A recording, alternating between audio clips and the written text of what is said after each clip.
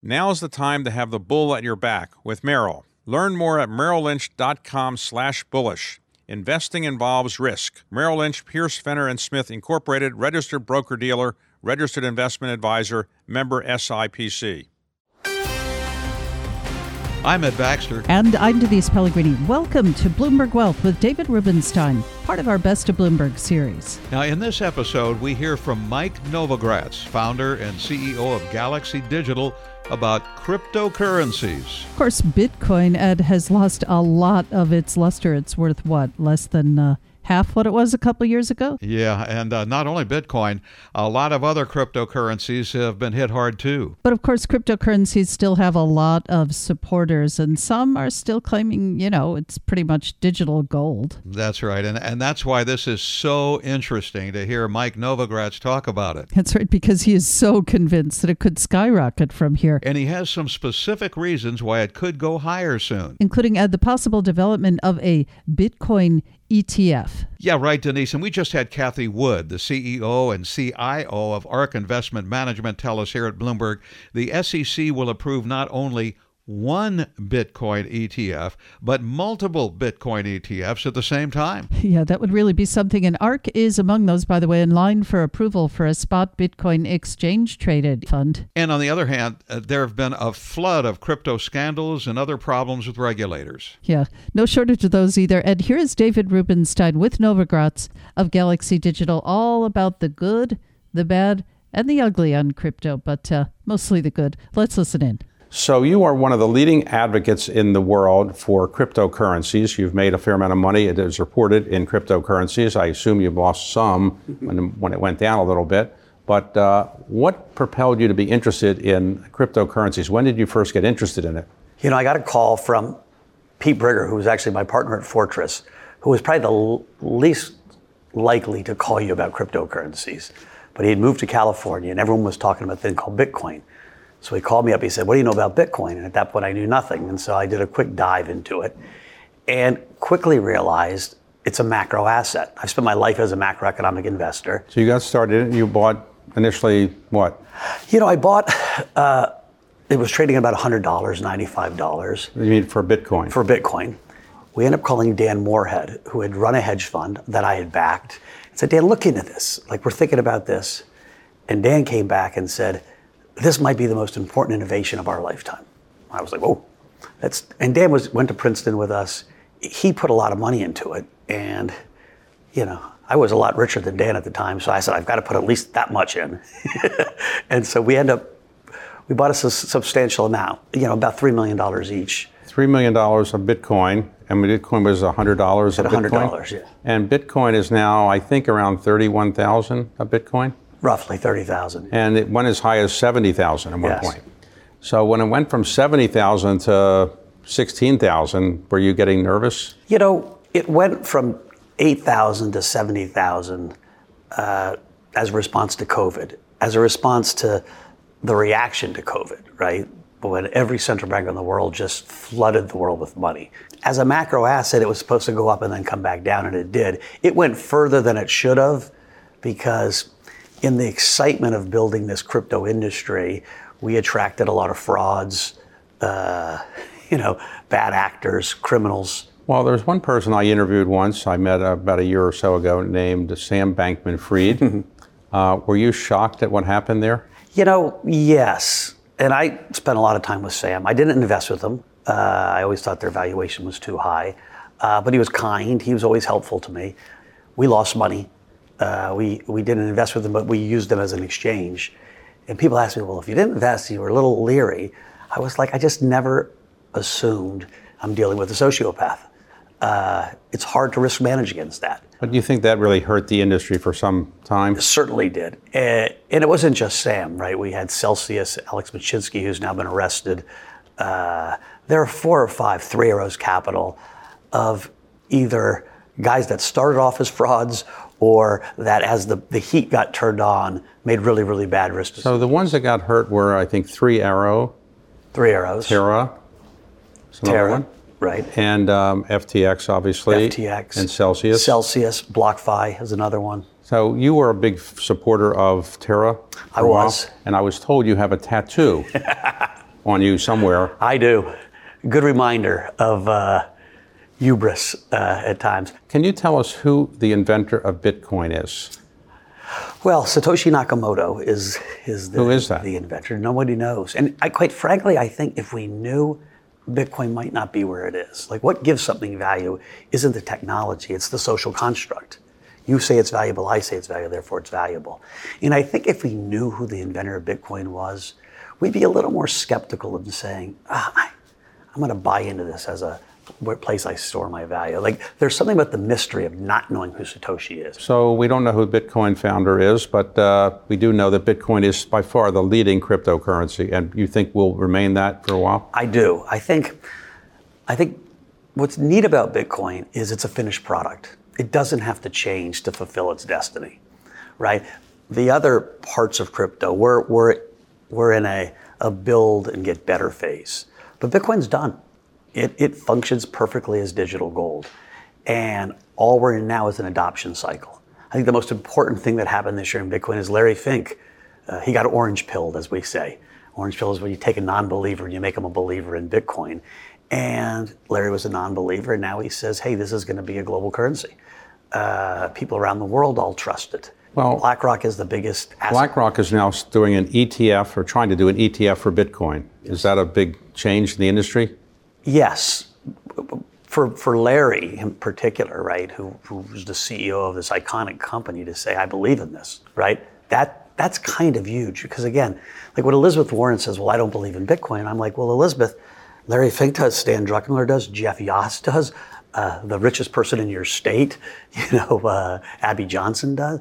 Like, just because you do doesn't mean it's not real. By the end of this year, where do you think Bitcoin will be? There are two major factors that I'll give you. One is when the Fed pivots. The moment the Fed starts cutting, Bitcoin will go a lot higher.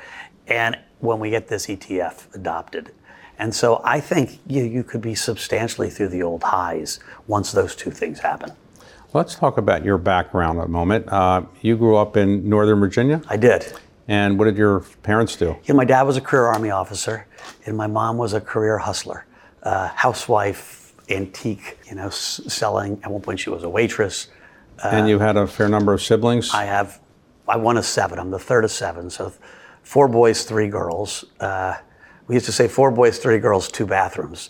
And one was my parents. With the Army salary, a military salary, 7 kids, you probably didn't have a lot of money growing up. We were straight middle class. So you were a star wrestler in high school, and I think you were Virginia state champion? I lost in the finals with about 4 seconds left, which I still wake up about once a month thinking about. Well, what happened to the person who beat you? He presumably is not a Bitcoin billionaire. No, he's not. He's not. So in the long run, maybe I should stop thinking about him so much. But so you did well in high school, and you must have done well academically as well, because you went to Princeton. I did. Right. So when you graduated, what did you do? I went to the Army. I was a helicopter pilot in Fort Rucker, Alabama. What a great year. I'd done ROTC to help finance Princeton. After you left the military, did you say, I want to be a trader, I'm going to go to Goldman or something? I actually went to Washington, D.C. I said, I want to work in D.C. I met an ex-Princeton guy who had been the assistant secretary of the Army. And he said, son, go to Wall Street and make some money. You can come back to D.C. when you're 40 or 50. I went to Wall Street. I lived on my friend's couch and got a job at Goldman Sachs as a money market salesman. Was it easy to get a job at Goldman Sachs? You didn't have any background in this area. I walked in and I made this pitch that I was a star wrestler and I was in the Army, and the guy said, well, how do you know you're going to be able to handle the pressure of Goldman Sachs? And I said, have you ever flown a helicopter and been talking to air support and shooting at people at the same time? I was like, no. Well, I hadn't either, but I said that, and so they hired me. And did you become a partner at Goldman? I became a partner in 1998. Is that before they went public? That was right 6 months before they went public, so it was a good time to be. You were a partner when they went public? I was. Okay, well, that's pretty good. I've had 3 IPOs, Goldman, Fortress, and Galaxy. So you became a partner at Goldman, and then how many years were you there before you decided to leave? Only about 1.5 years, and took off. It was one of the least glamorous chapters of my life. And I become the president for Goldman Latin America, and then got myself in trouble that I would refer to as too much wine, women, and song. And so I left with my tail between my legs. Pete Brigger, my old partner from Goldman and classmate, called me and said, hey, let's work together. And so you started Fortress? Wes Edens had started it earlier, but it was about a 40-person company. So Pete and I bought into that partnership. So you ultimately left Fortress to start your own firm, is that right? I started a family office and realized family office is a pretty nice way to make a living. Everyone comes, they shine your shoes, they give you ideas. And I wasn't going to go back to work unless I could find something that I could work with young people, that I learned something new, and that I could make a difference. And crypto kind of blew up again, and I was like, blew up in a good way. And I was like learning venture, working with a ton of young people, and had this role in the community as a senior voice that had been in institutional finance. That was Mike Novogratz, founder and CEO of Galaxy Digital on Bloomberg Wealth with David Rubenstein. And coming up, we'll hear more from Novogratz about crypto, including more about regulators and some of the problems with the SEC. You're listening to Bloomberg Wealth with David Rubenstein, part of our Best of Bloomberg series. And this is Bloomberg.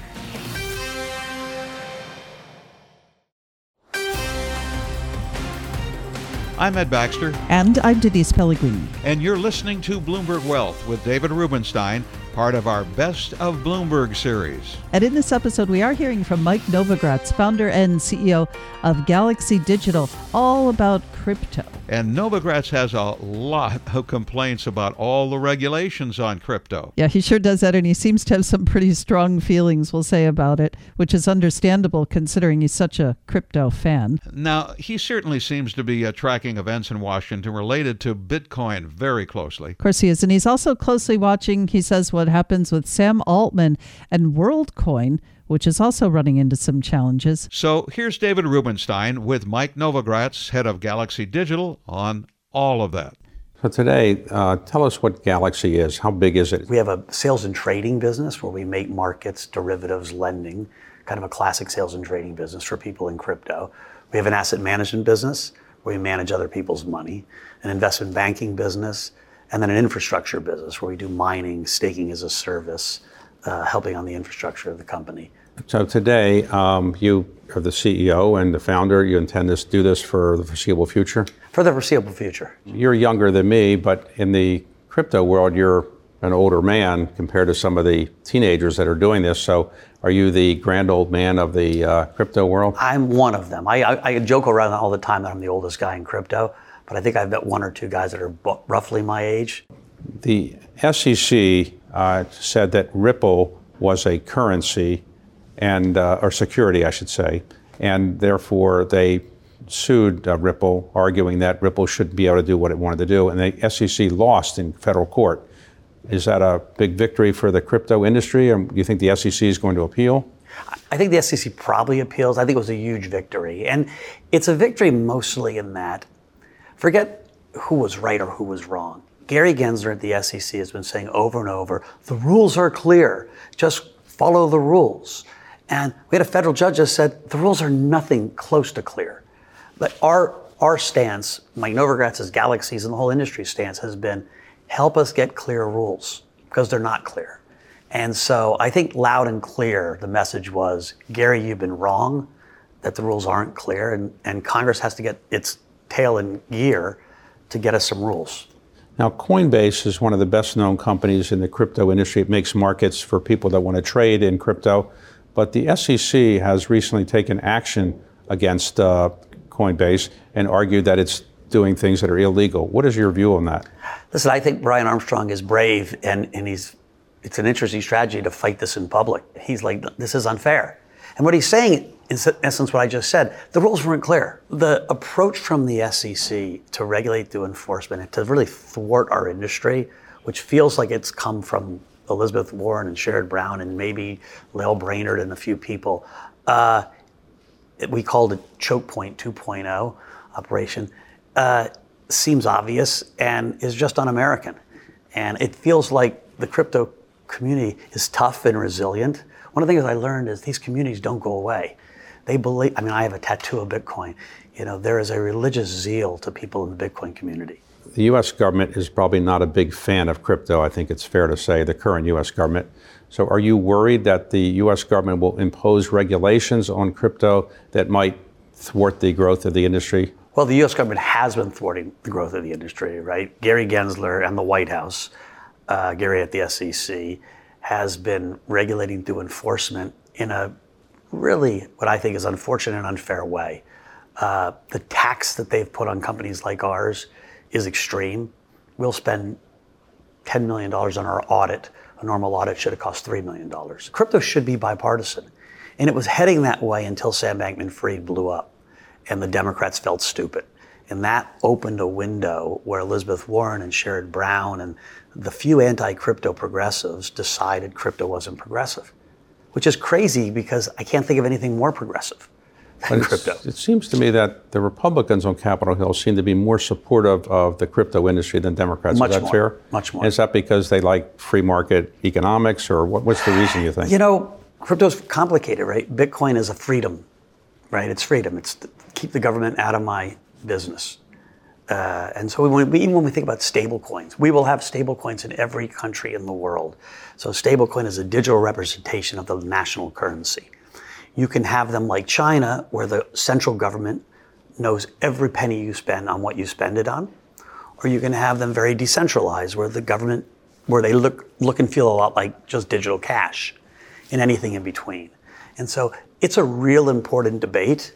The Republican side is more freedom. But outside of the United States, a number of countries are encouraging crypto companies to come there because they say we have better regulation or less regulation. So do you think the U.S. will lose itself as a center of crypto industry We are, slowly but surely, more and more. I mean, you see A16Z is setting up in a big office in London.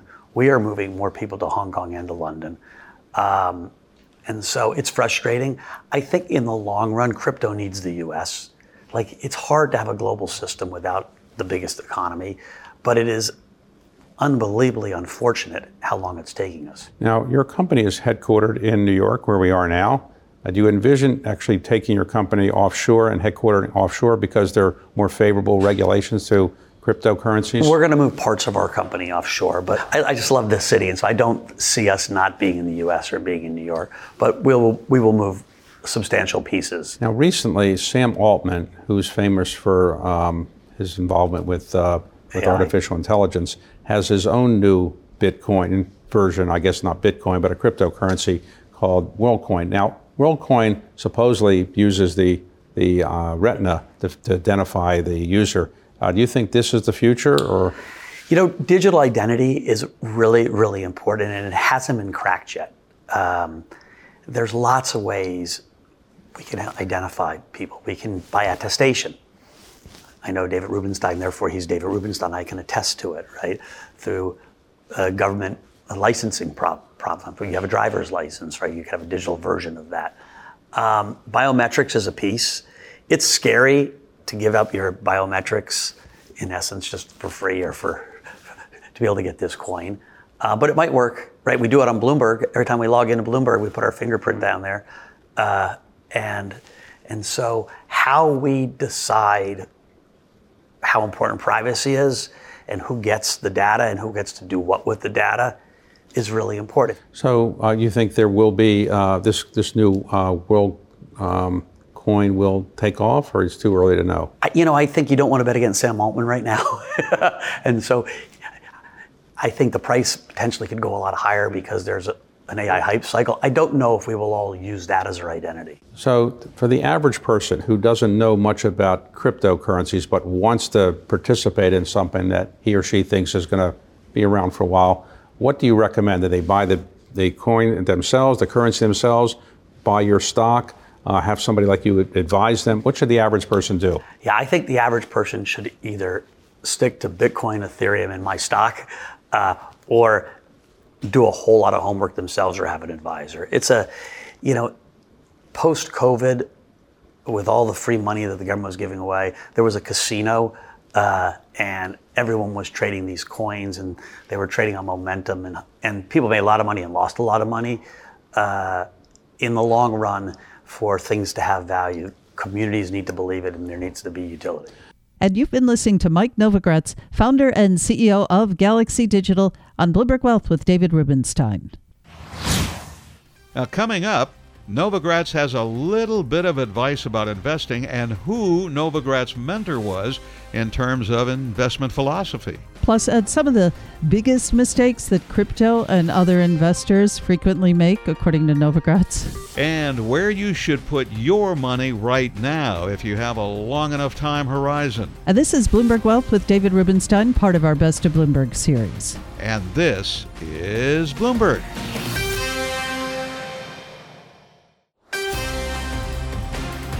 I'm Ed Baxter. And I'm Denise Pellegrini. You're listening to Bloomberg Wealth with David Rubenstein, part of our Best of Bloomberg series. And in this episode, we're hearing from Mike Novogratz, founder and CEO of Galaxy Digital, about crypto, including his investment advice for all of us, Ed. So here's David Rubenstein with Novogratz. Let's listen in. So a couple final questions. What's the best investment advice you've ever received? It probably comes from Paul Jones, and he talks about the pain of the gain, that most great fortunes are made in trend. And so you see a big trend, and what happens, think about Bitcoin. If I had sold Bitcoin when it went from 100 to 200, I doubled my money and I would have been walking around like a rooster and high-fiving all my friends.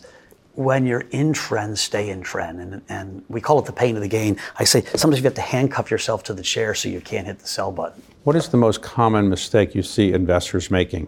The most common mistake is greed. It's, they have a great return and they want 10x. Early on in crypto, before I had a public company, all these wrestling coaches would call me and I'd say, hey, you should buy this token. They always wanted to know what token to buy. And they'd buy a token, it would go up. And then I would sometimes call them and say, hey, I'm selling. You probably should sell. And they wouldn't sell. And I was like, you asked me what token. I'm in the middle of the universe. Why aren't you listening to me? Well, their friend Joey was telling them not to sell. And I was like, who the hell's Joey? And I realized they had made good money, but not enough. It hadn't changed their life. And everyone wants to, hit the lottery ticket. And that's just not the way it works. Where would you recommend a person with $100,000 take that money and invest it? If they were young and had a high risk tolerance, I'd be buying Alibaba stock. I'd be buying silver, gold, Bitcoin, and Ethereum. That would be my portfolio. If they had a lower risk tolerance, I'd say put 30% in a portfolio like that, and the other 70% in, the bonds and maybe an index fund. You've obviously done quite well in the cryptocurrency world. Is there another world beyond cryptocurrencies you're looking at, something that's going to be the next great thing, or not yet? Biotech fascinates me still. What worries me actually from a societal perspective is we have these technological advances that are happening so fast in health and healthcare and biotech and gene editing. And yet we have cities like Kinshasa where 13 million people don't have electricity. And so we're hurtling to a world that looks like Blade Runner, where this elite group of people live this life we could never have imagined, and they have the masses that are in this teeming soup. But I think when I think of it, those big changes, biotech is still a pretty interesting spot. And that was Mike Novogratz, founder and CEO of Galaxy Digital, on Bloomberg Wealth with David Rubenstein, part of our Best of Bloomberg series. All right, we're going to stick with crypto because we had a chance for an in-depth discussion with Cathie Wood, the CEO and CIO of ARK Investment Management. And here are Bloomberg's Matt Miller, Eric Balchunas, and Katie Greifeld with Wood on Bloomberg ETF IQ, starting with that topic out of Bitcoin ETFs and also some other news headlines we've been tracking closely here at Bloomberg and the impact of all that on the price of Bitcoin. Let's listen in. You've got your own filing for physically backed Bitcoin ETF. Do you think that the excitement there has driven up prices across crypto? I mean, today is a down day, but we're still looking at $29,000 for Bitcoin. Yes, I do think that in June, when BlackRock announced its filing, or when it was announced that BlackRock had filed for Bitcoin ETF, the Bitcoin price did shoot up, but has been fairly stable since then. So I do think it's had an impact. A bigger impact this year was the regional bank crisis. It was very interesting to watch Bitcoin go from 19,000 to 30,000 right in the middle of that banking crisis as regional banks were going bankrupt. So it was a flight to safety. So I thought that move was just as interesting. Hang on, a flight to safety? Is buying Bitcoin somehow a flight to safety? Isn't it a little too volatile for that? Well, if you think about it, Bitcoin serves as two kinds of hedges. One is a hedge against inflation and outright confiscation of wealth. The other is against counterparty risk. And, when the regional banks started going down, this fear sort of, our memories are fresh with 0809, the counterparty risk became real. And so there was this flight into Bitcoin, a completely decentralized, transparent network, which is not subject to counterparty risk. Cathie, so you are in this race. Let's talk about the race a little bit. The first important deadline coming up is August 13th, where the ARC filing, the SEC is either going to delay it, which we think they'll probably delay it, and then BlackRock is later. You filed before BlackRock, but BlackRock came in with the surveillance sharing agreement with Coinbase. That was novel, right? Now we're looking in the future. There's talk of a common clock where the SEC could approve a bunch of ETFs at once, putting you on a level playing field with BlackRock and others. What's your take on how this will play out, given you filed earlier? I think you're probably right that August 13th will come and go, and I think the SEC, if it's going to approve a Bitcoin ETF, will approve more than one at once. So then, again, because most of these essentially will be the same, and it will come down to marketing, communicating the message. We've been putting out our Bitcoin monthly for the last year. We are now starting a Bitcoin brainstorming session. Our first one we launched last Thursday. So we're trying to get the word out there that our research is deep. And we've been doing it since 2015 when we gained our first exposure to GBTC. Mm-hmm. We were the first public asset manager to gain exposure to Bitcoin at all in 2015.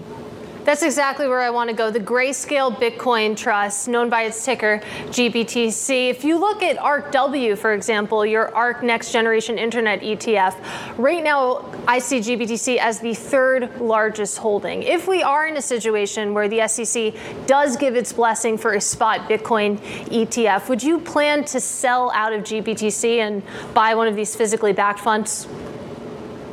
I cannot talk about what we would and would not do. And in fact, our compliance team is, giving us marching orders not to talk very much about this filing and its aftermath at all. So just the fact that we filed with our partner 21 shares is as far as I can go.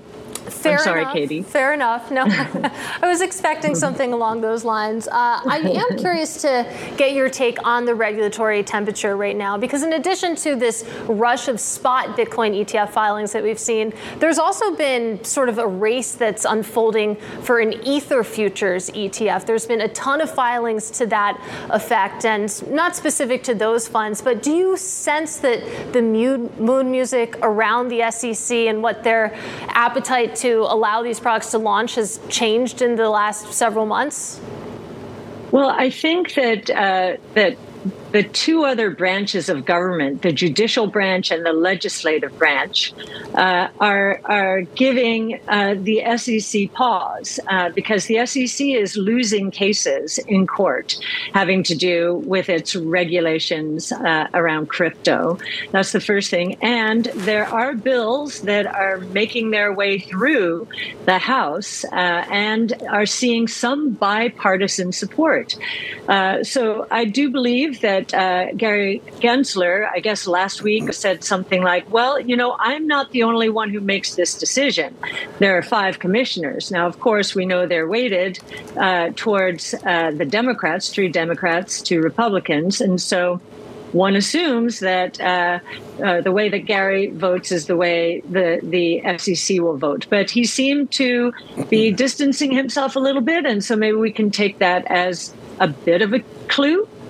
That was Cathie Wood, the CEO and CIO of ARK Investment Management, with Bloomberg's Matt Miller, Eric Balchunas, and Katie Greifeld on Bloomberg ETF IQ. And coming up here on Bloomberg Best, we'll continue with Wood on all the controversy around cryptocurrencies, along with all the progress. And this is Bloomberg.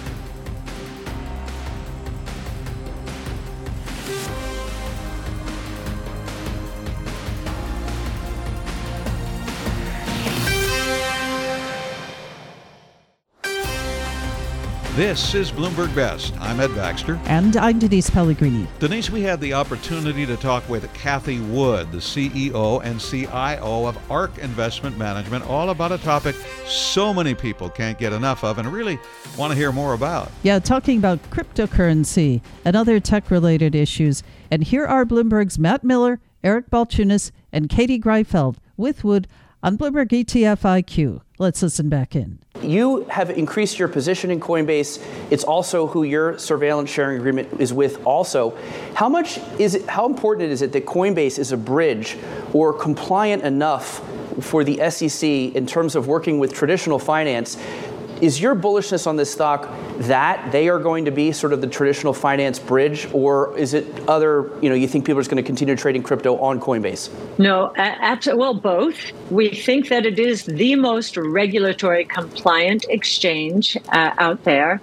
And we've been very pleased with how its derivatives exchange in Bermuda has ramped in here. It's very early days, but again, clearly a trusted partner. And we are also seeing that there's more turmoil out there, I guess. Hubei and Tether and Binance, there are rumblings out there that not is all is well. And so Coinbase is going to be the flight to safety exchange, no doubt about it. And do you think the surveillance agreements with Coinbase are going to be enough to deal with things like price manipulation in this market? I mean, that's been one of the main concerns from the SEC lawyers with whom we've spoken. What I find so interesting still, and this is why we believe that the SEC will lose the grayscale case. How can you approve a Bitcoin futures ETF and not a Bitcoin ETF? And in fact, if you're really thinking about consumer protection, a futures ETF is swap space. So there's counterparty risk there that you would not have with a Bitcoin ETF, which is backed one-to-one with Bitcoin in Coinbase's cold storage. It still confounds me. And not to mention the point that Eric makes, which is that if there had been an ETF, a lot of people wouldn't have bought Bitcoin at FTX and instead would use Correct. that vehicle. Cathie, real quick, I wanted to get in the superconductor. This is something that's been, and our team's getting obsessed about. You are an innovation fund. I'm guessing you're looking at this. How much of this is hype and hope versus a potential legit reality, and how do you play it? Well, it was interesting. When the news broke, many people just thought it was a fraud. But our chief futurist, Brett Winton, said, wait a minute. This is not a fraud. It can't be a fraud because it's so simple.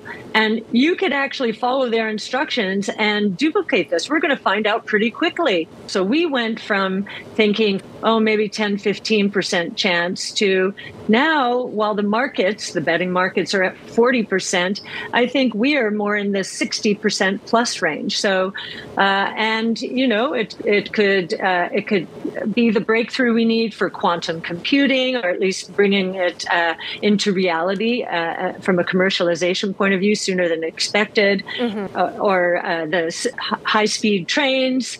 It could change so many things, and particularly our electric system, where we lose so much heat, and data centers where we lose so much energy because of the inefficiencies associated with current electricity. What's your current thinking around the equity market in China, and what opportunities are there or not? I think the government would be stimulating more aggressively if the yen were a little stronger. And it has been weakening, and they're very careful about their currency. So I don't think they're going to be able to stimulate as much as many people might like or expect, because the yuan is showing some fundamental weakness here. The fact that they're exporting deflation and the yuan is down, that's a double whammy from China's point of view. That was Cathie Wood, the CEO and CIO of ARK Investment Management, with Bloomberg's Matt Miller, Eric Balchunas, and Katie Greifeld on Bloomberg ETF IQ. And that's it for this edition of Bloomberg Best, also featuring Mike Novogratz, founder and CEO of Galaxy Digital, on Bloomberg Wealth with David Rubenstein, part of our Best of Bloomberg series. I'm Ed Baxter. And I'm Denise Pellegrini. And this is Bloomberg. Now stay with us. Top stories and global business headlines are coming up right now.